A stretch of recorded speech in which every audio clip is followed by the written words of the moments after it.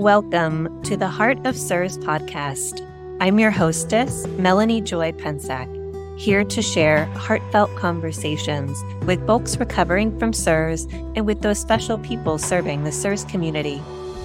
The podcast was created to help bring awareness to the physical, emotional, and mental experiences of folks navigating CIRS day to day. The world needs to know what CIRS folks go through for deeper empathy and understanding. Through stories and vulnerability, we can help the world understand the winding journey of CIRS recovery. Thank you for being here to open your mind and to open your heart.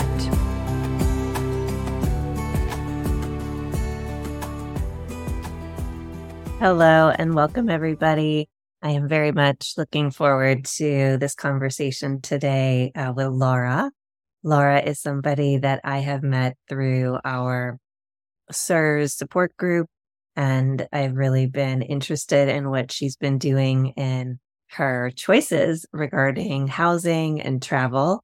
And so I'm hoping that you will all very much appreciate this conversation with her today.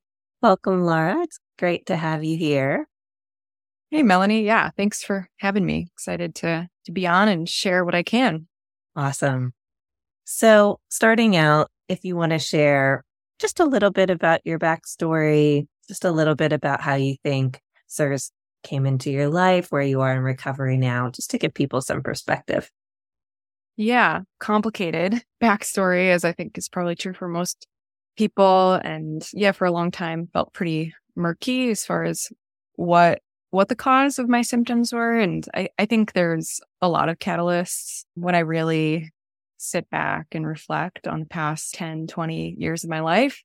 And I think probably there were a few things that moved the needle a little bit more than others. And I think one of those things, of course, being in a toxic mold situation. And that's something that's, I think I've actually been in mold my whole life, growing up in a farmhouse that was built in the 1800s and just addition upon addition, but really old bones.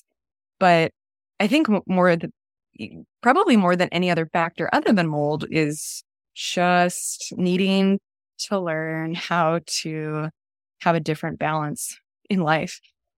And there were some other things along the way, some illnesses from traveling abroad, coincidentally, and like Epstein-Barr virus and various assaults to my system. I've been diagnosed with Lyme as well, but I think probably the two things that really pushed me over the edge was a work-life balance that wasn't working, tremendous amounts of stress, a flood, and of course that goes along with mold, and then being in moldy environments, not just in my home, but in my workplace as well. So I think there was really a double whammy with working in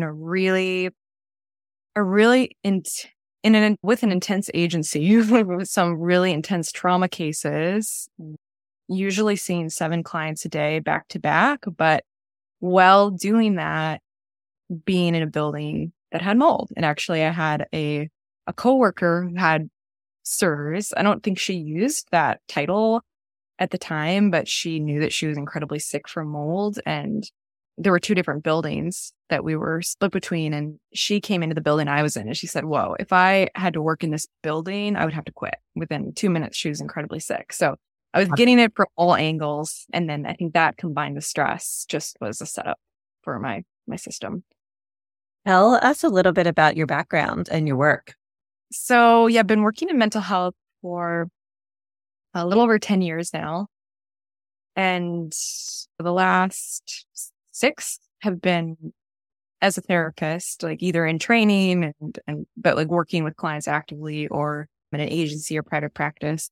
And yeah, I love the work. And I think there's this dynamic that is really hard to get around, at least moving into that line of work, where you're required to work in a lot of settings that are incredibly intense. It doesn't feel like you have the luxury to decide what it is that you're doing in order to care for your system. If I could have done a private practice and had really selective hours from the get-go, I probably would have done that. And it wasn't an option. It's a really competitive field, actually, because there's so many people interested in psychology out there. So it ends up being really competitive. And so my very first job in mental health was really intense, working with kids with behavioral issues and some of the most extreme behavioral issues in all of Minnesota and North Dakota. And they were funneled into this system, which is where I worked, and it was really intense. Lots of violence, tons of trauma, having to do physical restraints daily. So that's the sort of thing that you don't necessarily need to take jobs like that, but there aren't that many great jobs available in the beginning in order to start resume building and just getting out there. And so I ended up doing a lot of really intense work, and it was okay. It was really stressful in my system, but it was okay. And then I think that just continued. It's like when you are in grad school, you need to take placements that are available. And a lot of times that's the same situation. It's really intense placements because, I think probably more seasoned therapists are really tuned in to what works for their system and what doesn't. And those sorts of agencies tend to lead to a lot of burnout. And then same goes once you graduate. It's like, lots of intensity. It was working for a community mental health center, and private practice isn't really a great option from the get-go. And so that's how it turns out. And so I think it's all work that I've really enjoyed, but it's all work that has been way too much for my system in the end. Yeah, it's so interesting. I'm glad that you touched on that and shared all of that. It really helps us to just highlight your deep understanding of body-mind work and psychosomatic work. And we have talked a little bit about our own experiences getting diagnosed with CIRS and how the body-mind message that exists out there has impacted us in our diagnostic process. Yeah, I want to touch on that a little bit because I'm sure there are others out there that are hearing the messaging of illness showing up through repressed emotions and body-mind issues. And I'm wondering, if you want to talk a little bit about that and get that part of the conversation started. Totally. Yeah, I think just based on what I've said already, you could see how it would be really confusing and really easy to think, okay, that's all quite a lot. And it could make sense that that's everything that's going on. And maybe I just need to really work on my nervous system. And I know this is what we had talked about in a past conversation about my experience with the Gupta program and how ultimately it wasn't what I needed at the moment because of how strong the messaging was around just stop looking. There's nothing external that you need to fix or do. And you found your answer. It's this program. It's just this program. If your doctor's told you there's nothing wrong, there's nothing more they can do for you, then that's it. And that was really confusing for me. And I think a part of me was like, okay, maybe this is all stress induced and there's nothing else that's playing into my illness. And at the same time, that didn't resonate completely. And I knew that there were these glaring issues, one of which being this massive black mold issue that was both at my workplace and I think probably playing into my ability to cope with stress and in my home. And that had been true for years. And I think I ultimately became really discouraged. First, I bought into it that, okay, I don't need to worry about mold. They're saying it doesn't matter. They're saying it's an overreaction and a normal, healthy person should be fine. But that actually didn't make sense to me on a whole different level because we know that even for people who don't have CIRS, and so it didn't totally align. And I think there's been some different messaging or a shift in the messaging in that program since the time that I was introduced to the content. So I'm glad to hear that. But it just wasn't landing. And I think it ended up actually being really unhelpful and ended up being a barrier to my healing in a different way, because I ended up then carrying some resent, I think, towards that messaging, and so much so that I just shut out that part of the healing equation for a while. That's just where I was at that point in my journey, that it didn't make sense to me. I felt a lot of discomfort and resentment around that messaging. And then I dove too far, I think, in the other direction. And I wasn't focusing as much on either bottom up or top down methods. And I don't think that was helpful either, but it's where I needed to be. I think I had to come around to finding balance between both worlds. Okay, no, I really need to get on top of this mold situation. CIRS is real. Certain molds are incredibly toxic, and I have some nervous system work to do. And both those things need to be cared for in order to heal. But yeah, it took me a while to really get to that point. And I think, unfortunately, some of the messaging, slowed the rate at which I came to a balance in that regard.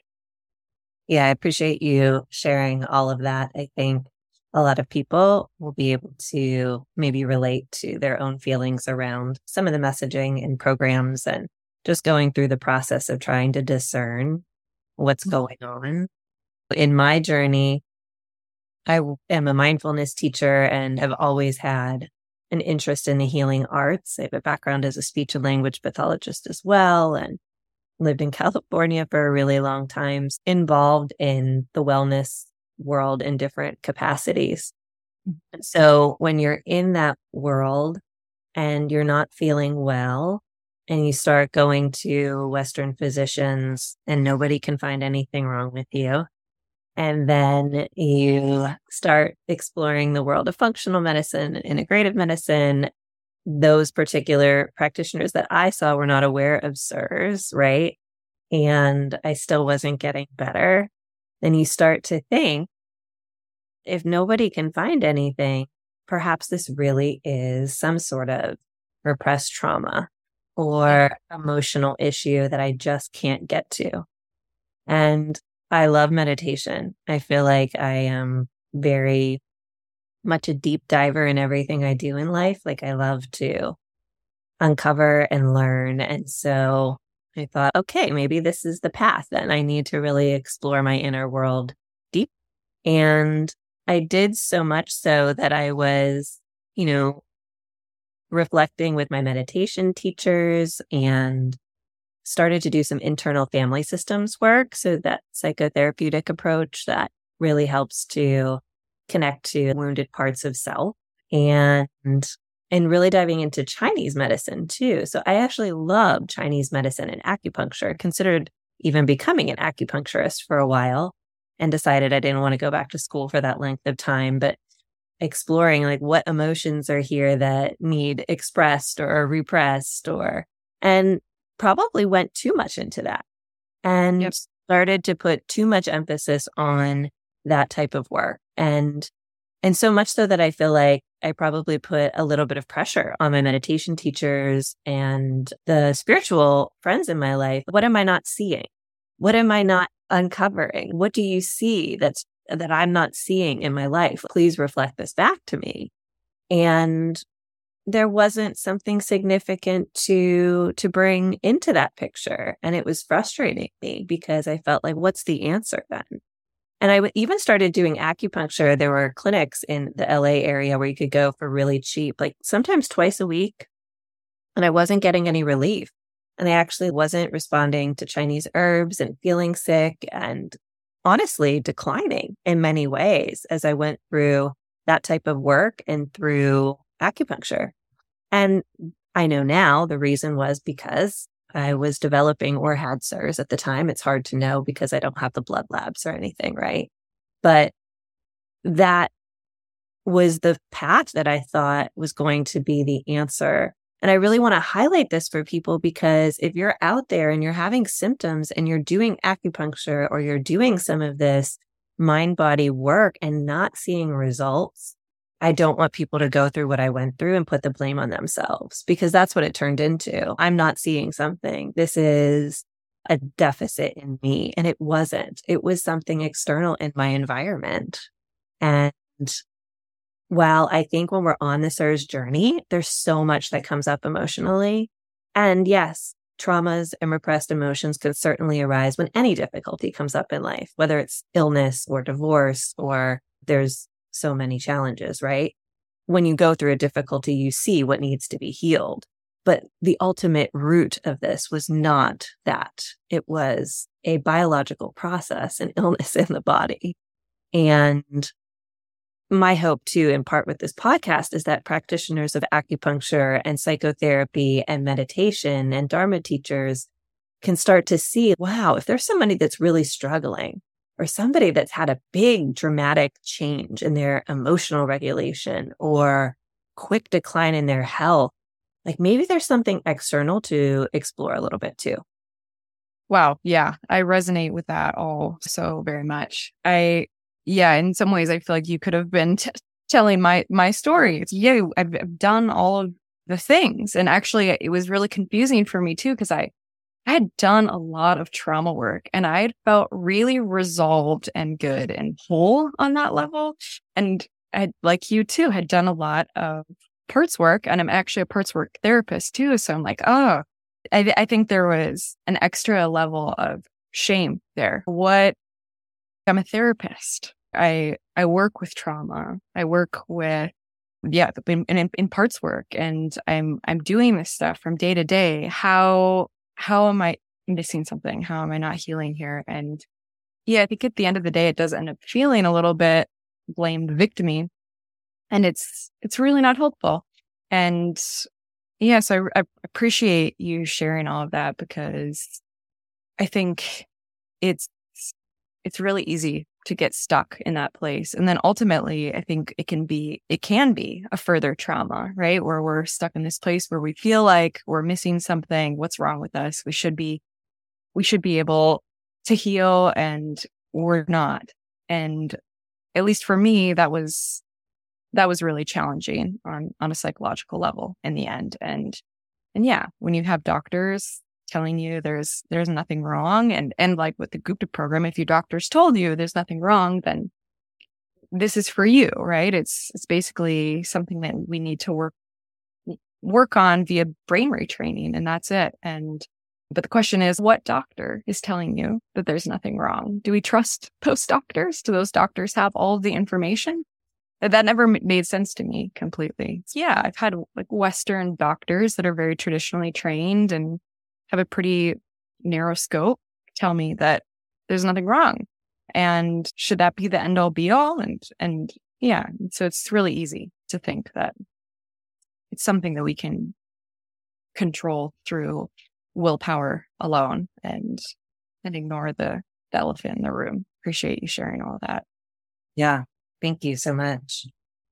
Transitioning away from that topic a little bit into something that is, I find very exciting, is about your decision to go overseas and to move your life onto a boat. So tell us a little bit about how you got to that point with your partner and your pets, and where you are with that now. Yeah. So it's something that we've been talking about for quite a while, probably a year and a half or so. I think ultimately life ended up feeling really small and fairly constricted and restricted. And we just knew we needed to shake things up in a big way. We didn't have actually a great situation as far as housing figured out. Pretty much until the very end, we were in a less than ideal housing situation where our home wasn't fully remediated, and I was needing to actually go in the home. I was living in an outbuilding shed. It's probably 100 square feet without a kitchen or bathroom. So I'm needing to go in the house, and it didn't really feel like we had a great way out. We couldn't really walk away from the house. It was pretty much torn apart, and we couldn't really afford to rent and have the house, but not have the house rented, and we ended up just living in a less than ideal circumstance for a really long time. And then on top of that, it wasn't mold free. And we were just really needing to shake up our lives pretty substantially. I think, again, like work-life balance, like working on the house so intensely. My partner, he was working a full-time job, and then every spare moment on the weekends after work, he was working on the house. And so that went on for years, and we just needed to get away. And this is, it wasn't really like working for us there. And I think being in the shed, like that space was mold free and clean. And so that felt good on that level. And it wasn't sustainable. And like I said, ultimately everything ended up feeling fairly confining. And what's the opposite of that? I think living on a sailboat and traveling, and that's, just felt like liberation to us. Beautiful. What considerations did you need to take to get to Europe with CIRS, with your medications and supplements and animals? I'm sure there was a lot of thinking that went into that. Totally. Yeah. And I had to start planning for that probably at least 6 months in advance, because I didn't want there to be a situation where it got down to the final month and I was needing to orchestrate all of those details. And as people know that have CIRS, it's a lot more complicated, even just traveling for a weekend, if you're able to travel. And so, there was a lot that had to go into that. And probably the most complicated element was actually figuring out how to get our dog here, which isn't necessarily CIRS related, but it was a hurdle. And he's here, and everything is going well in that regard. But that was a lot of heavy lifting up front. And as far as managing CIRS stuff, it was a dilemma, because at least I could imagine it would be challenging to find the same supplements, same brands, the brands I trust abroad. And so I really decided, okay, I'm just going to have to prioritize packing CIRS related items and skimping on packing everything else.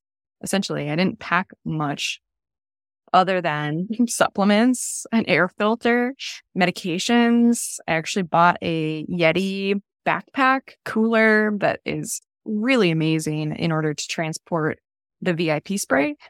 And I knew I was going to have something super, super heavy duty and that could perform in that regard, because we were going to be moving around a lot in the beginning. So we flew into Paris with my dog, because that's the only direct flight we could get. But then we had to jump around a little bit. And so we were moving from Airbnb to Airbnb, and I'm needing to keep everything frozen. And so, the cooler was definitely a requirement. And then I asked doctors to write scripts for medications that I needed for 6 months. And I was really on top of having all of that ready before I left. And then I packed, 4 to 6 months worth of pretty much all of my supplements. And from there, my plan was, people want to visit. We're going to go back at some point to visit, and I'll pay for somebody to have a check bag and to bring me supplements, and we'll go from there. And since we've actually been here, I've been in one location for a while. So I have been able to do a little bit of supplement ordering, because I have an address with brands that I feel good enough about. And so I'm trying to stock up even more now that I have an address, with the understanding that we're going to be totally jumping around from this point forward. Wow, that's a lot to consider. Well done for making that happen. Were there any difficulties with getting all of those supplements in a check bag with a suitcase or anything? No, I would, not really. Everything was pretty smooth. I will say though, so I didn't check the bag. I put everything in this big Yeti backpack cooler for the most part. And so that I had to bring through security. And so every single time I went through security, I got searched.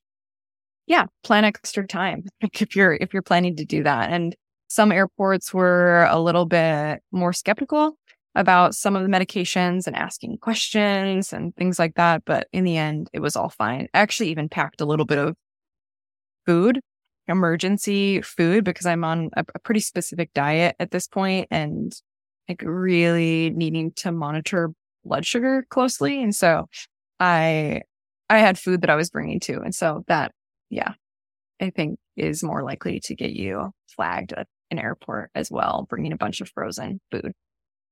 Just a little tip for people out there too who might be traveling in the States. I'm not sure if this applies to Europe or not.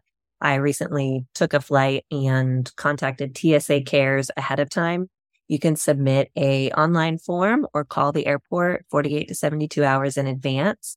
And there is an ADA program that is available where you can tell them you have an illness and let them know that you're going to be bringing a cooler or medications or food. And they will have somebody meet you at security that will be your support person that helps to navigate the people who are looking at your things that you're bringing through security. And I used this and it was a great help and just a big relief because they took me to a separate line. They asked what I had that was related to my medical condition. And I got through things pretty smoothly and pretty quickly. So that is a big tip for people that are in the States to check into too. Smart. Good way to skip the line too. Yeah, exactly. Yeah, that was helpful. So on a boat, and I'm curious about the details of making sure that that living environment is safe. How did you test? And yeah, what considerations are you making for your living situation in the boat that people in the CIRS community may find helpful? Yeah. Yeah. I've gotten so many skeptical looks and just skepticism in general, especially from doctors when I tell them my grand CIRS healing plan is to live on a sailboat. And yeah, I think it's understandable that people will be skeptical. And this is a big experiment, so I can only speak to what I know so far. I think it's possible things could shift and I'll have some surprises. But so far, what we've done is we had a survey that was completed actually prior to even seeing the boat in person. And so I FedExed a Hurts Me Too kit to him and he did the test for us and we had it back pretty quickly. And actually the boat tested a 4. So that made me feel really good just about climate here. I think it's dry enough that there aren't major issues with just mold coming from human situations. So that felt good. And I will say, once we got here and we started doing a deep clean of the boat, there were some issues. And I think about that in a couple of different ways. I actually managed to not freak out really at all about it because I thought, yeah, there were 4 points and that comes from somewhere. And it made me, in some ways, a little bit more at ease, I think, with living with small amounts of mold. Okay, we can have a Hurts Me Too score that's within safe limits without having a totally pristine, perfect environment. All that to say, we want to eliminate everything we can and be as cautious as possible. And I think it was sort of like, okay, like I know what level of mold was in the boat. And I also know what the score was. And that's typically a safe level for people. And so in some ways that was comforting. And yeah, I'll say probably a couple issues is that A, you're on the water. And so there's a lot more opportunity for water intrusion, obviously. And then B, presumably a lot of the time there's a higher level of humidity. Although in Greece, at least in the summertime, it's not incredibly humid. Although in the winter, that's a little bit different. But again, it was comforting that, okay, in the Mediterranean, it seems like it's not a death sentence in that regard. And yeah, I guess I'll share just like some of the places that we found mold, which is under a mattress. I think that's a really obvious place that boats are just notoriously known for having issues with mold under the mattress. And so the first thing we did was throw out the mattress. We took out the plywood that the mattress was resting on. We sanded it down completely, did a small particle clean. I mean, I'm thankful that we have all the skills to do small particle cleans, or we developed those prior to coming. And so I think we felt fairly confident about attacking that issue. And then we purchased a 100% latex mattress, which are really mold resistant. I'm feeling fairly confident about that. Other areas are so one area was like curtains, for instance. I think it would make sense that there's like maybe some air getting trapped behind there and some moisture. And so I replaced all the curtains, and I think I'm just going to do a really great job of laundering them. My assumption is that the curtains in boats never get laundered. So that's something to think about. But then other than that, it's just like typical things. You might want to think about your hatches and some of the gaskets that are lining the hatches. Obviously, if there's water intrusion, you need to take care of that. But in some ways, I actually feel like more confident about the boat than I do just a standard home, because the boat is actually designed to take on water and be okay. And so it's like you spill, for instance, at home, if I would spill a giant cup of water on the floor, I might have a mini freak out. And oh my gosh, did it get like along the wall and in the cracks? Is it under there? Can it dry out? I've had that situation happen, and it's a little freaky, especially when you're still like really in the thick of your symptoms.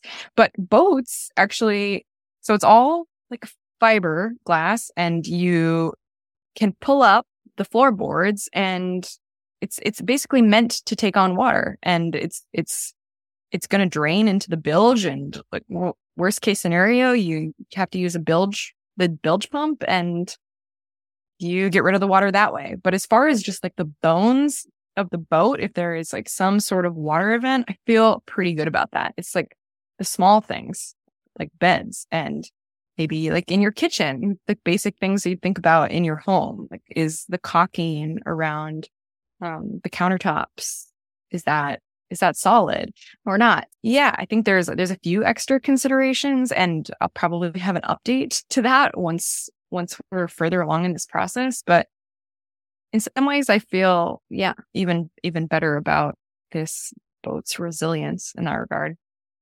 Wow, that's amazing. All of those tips, and well done for not having a freak out about finding and just navigating all of the things that come up along the way. I feel like I've learned that too now, dealing with this for over a year. You just become more resilient when these things come up in your experience. And then there's an element of vigilance that needs to continue. There's realistically, no matter even if you move into a clean environment, you're going to have to keep up with it and keep an eye on all of those places that could leak. And that's all really great advice for people, and so interesting and fascinating.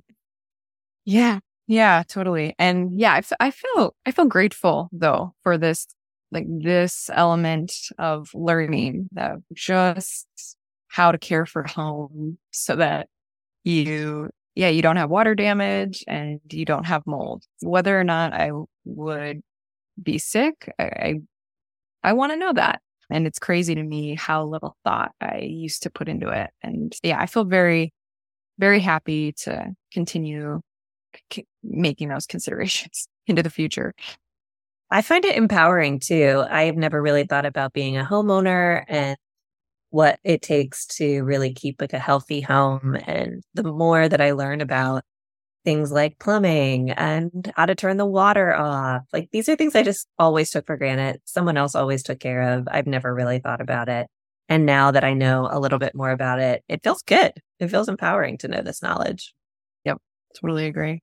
That is all really wonderful. I'd like to close out our time together with just some questions around CIRS in general. And curious, what do you wish people in the world knew about CIRS? Yeah, I think the first thing that comes to mind is just that they knew what CIRS was. I certainly didn't know what it was. I think that they knew what it was. They knew that it was a real, legitimate diagnosis, and maybe that they understood a little bit about the complexity of like symptom presentation, because I think for a lot of people, like family members and friends and even doctors, it can be really confusing when it feels like you have every symptom under the sun. And so it's a multi-symptom, multi-system illness, right? And I think it's really easy for CIRS people to get, placed in this category of, maybe they're somaticizing, or they're making it up, or they're hypochondriac, they're dramatic, whatever. So I think just understanding some of the science of how it impacts our bodies, that it is going to present in really different ways from person to person. And it's probably going to involve a lot of diverse symptoms and different systems. But I think more than anything, still just that it's a diagnosis, that it's real, just an autoimmune diagnosis or diabetes or cancer, anything like that. Thank you. If you could have one magic wish granted, what would you want to happen within the CIRS community right now? Yeah, I think this really connects to my last answer. Just for the diagnosis to be legitimized to a point where it was on the same, like in the same realm as an autoimmune diagnosis or cancer or anything else. I think it's really easy to invalidate and minimize what we're going through. And it's really hard to understand. So I think it really is connected to my last answer, just bringing more legitimacy to it. And I would love for there to be a day where it's like, oh yeah, CIRS, like I know what that is, and it's real. And it's real in the same way that cancer is real. And the last question I have for you is, what keeps you hopeful day to day as you continue to recover and go through your journey? Yeah. Probably the biggest thing is just really reflecting on how bad the situation was. And I mean that just in the sense, being able to validate why my body was struggling to the degree that it was. It's okay. You are in an incredibly toxic situation where the water damage was so severe and the mold was so bad that there were tree roots growing out from your floor. It's like, and it just mold blanketing the walls. So I think it like really validating, like, it makes sense that you got this sick, and there was an external input, again, that I can validate.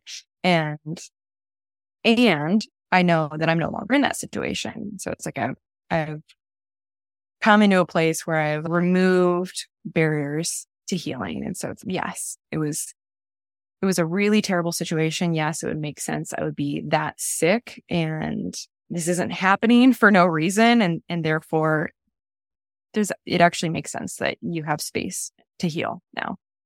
I think that's the biggest thing. Just validating that it was bad. So it makes sense your symptoms were bad as well.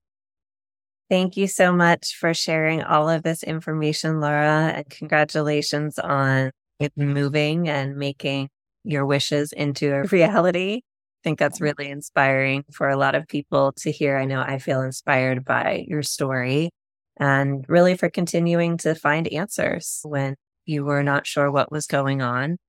And thanks for sharing your heart with everybody today and these personal stories and experiences. Really wishing you an amazing time on your boat. And I look forward to hearing updates on how things are going for you. Yeah. Thank you so much. Yeah. It will be an adventure and a grand experiment, but I'm looking forward to it. And thanks for having me on. I hope this conversation was helpful to at least one person. I'm sure it will be. Thank you so much.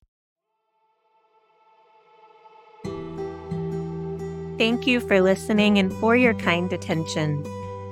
To keep in touch, follow the Heart of CIRS podcast on Instagram. You can visit melaniepensack.com/the Heart of CIRS to donate, Your generosity helps to keep this podcast growing.